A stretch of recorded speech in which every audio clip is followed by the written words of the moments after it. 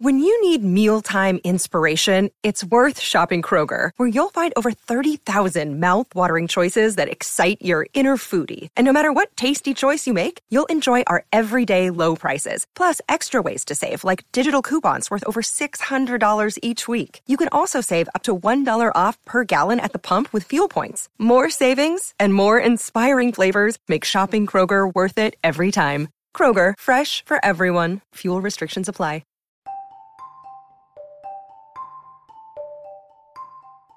Hey there, welcome to The Tent. I'm your host, Scott Fellman, and it's time for another foray into the world of aquariums from a slightly different perspective.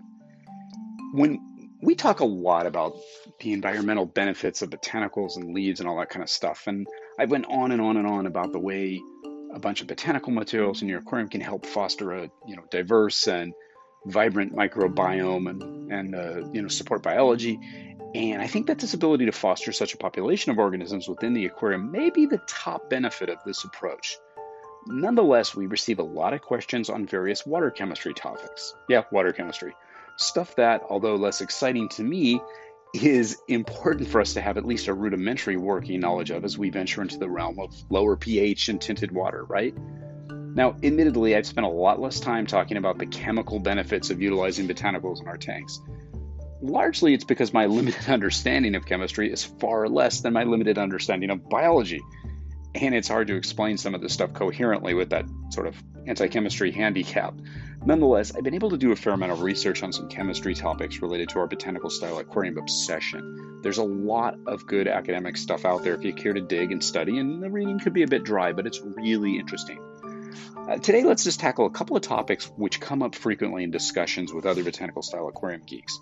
Let's start with that term humic substances, okay? It's one of the buzzy catchwords we use a lot. What exactly are those, and why should you even care about them? I mean, you probably just want to sit back and watch your tank from a comfy perch, not ponder the mysteries of water chemistry, right? I can't say that I blame you, but it is kind of cool to learn a little bit about this stuff. Let's get to it really quickly, and then you get back to your coffee, okay? Humic substances are produced by biodegradation of plant and or animal materials. Does that include botanicals or leaves? From everything I can find, it appears to. Typical humic substances fall into three categories: humic acids, fulvic acids, and humin, which is carbon-based macromolecular substances found in soils. I know your head's already spinning, and I don't blame you.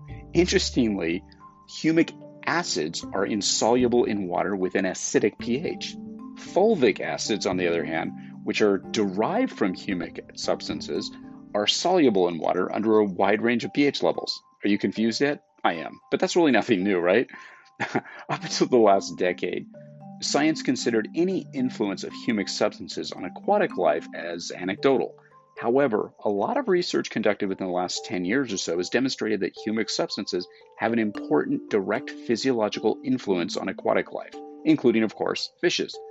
In extreme blackwater conditions, they're known to be what makes it possible for fishes to survive in pH as low as 3.9. In less extreme conditions, we're just now, beginning to understand the role that they play in fishes' lives. However, they've been documented to play a major role in the functionality of a fish's immune system, influence growth, improve lifespan. They prevent oxidation of DNA damage, detoxification of heavy metals and organic pollutants, suppression of cyanobacteria, regulation of gill functions. They protect the fishes from environmental and physiological stress like low oxygen levels, temperature swings, pH shifts, TDS changes, ammonia, nitrite, etc., and faster recovery from these environmental stressors. It's a lot of stuff. Humic substances have also proven to possess antifungal, antiparasitic, and antibacterial properties, inhibiting the growth rate of real nasty stuff like Aeromonas and Escherichia coli, famous bacteria and nasty diseases that are caused by them, just to name a few. You can do a lot more research on this stuff if you're willing to dig a bit. But I recommend that if you're interested, that you should, because it is really neat stuff. Now, that's kind of all I'm going to say about humic substances right now, because first of all, it can go well above my pay grade as far as the knowledge. I know enough to know that what we're doing probably puts humic substances into the water based on everything I've seen. I know that they have some benefits, and I encourage you to do further research along these lines. Now, another question we get a lot about is people say, can botanicals soften, the water? And of course, I immediately respond almost reflexively, no, they don't. However, it is known that our old and controversial friend, peat moss, has demonstrated some capacity to conduct ion exchange. To refresh your memory, ion exchange is a process in which unwanted dissolved ions in water are exchanged for other ions with a similar charge. Ions are atoms or molecules that contain a total number of electrons that are not equal to the total number of protons. Okay, a little basic chemistry for you there. Peat softens the water by exchanging humic acids for magnesium and calcium ions. It's actually true. Peat effectively binds calcium and magnesium ions while simultaneously releasing tannic and other acids into the water. These acids sort of work the bicarbonates in the water, reducing the carbonate hardness and pH to some extent. And of course, they'll tint the water as well. Interesting, right? However, you can't just drop some peat in your tank and expect instant Amazon.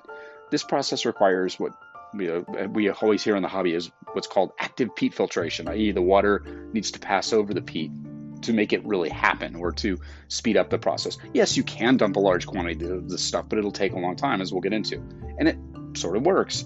Now, I obviously, being the geek that I am, and reckless or whatever, I played around with this idea once to try to see if it works, and it does.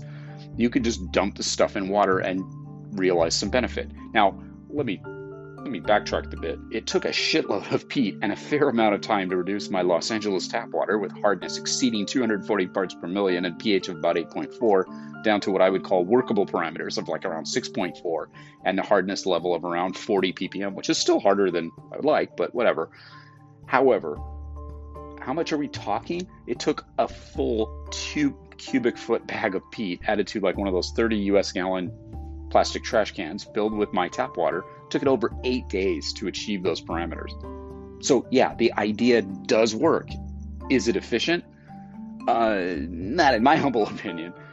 By comparison, my SpectraPure 4 stage RODI unit cranks out about 80 plus gallons of zero TDS, zero carbonate hardness water in a day. So pure you can give birth in this stuff. Now, one could argue that the rejection rate of RODI units makes it less efficient. But hell, I water my garden with the reject water. It's not like I throw it down the drain. And yeah, a unit like mine retails for around $300 plus US dollars, which is a lot more than a 2 cubic foot bag of peat moss or even 3 2 cubic foot bags of peat moss. I get you. But the long-term consistent efficiency and reliability is pretty obvious to me. All in all, for maximum efficiency, consistency, and control, just invest in an RODI unit and you'll create soft water with little effort, no mess. You can play with dropping the pH, all kinds of fun stuff. Easy. Yes, it is a bit pricey to purchase an RODI unit, but well worth it. But yes, you can soften water with peat to some extent if you're put to it. If you have the means to do it and you have the means to test and some patience. I've long ago lost that thrill that some people get from these types of money-saving DIY methods. To me, I simply decided to forgo other indulgences, save my money for a while, and invest in the RODI unit and call it a day. And you should too. Okay, that's a very quick summary, very cursory information on a couple of topics about water chemistry or water quality or whatever that do come up frequently around here. No doubt, as we have in the past, we'll continue to tackle these and other topics. We welcome your stories, your input, your suggestions to this wide open yet very well trodden arena within the hobby. In the meantime, I'm going to expend some more effort on studying decomposing leaves, sediments, and the microbiome they support, because I'm that kind of geek. Besides, it's a hell of a lot more exciting to me. Anyway, stay engaged, stay experimental, stay curious, stay bold, stay resourceful, and always stay wet. Until next time, this is Scott Fellman from Tenon Aquatics. Thanks for spending part of your day with me, and I look forward to seeing you on the next installment of The Tint.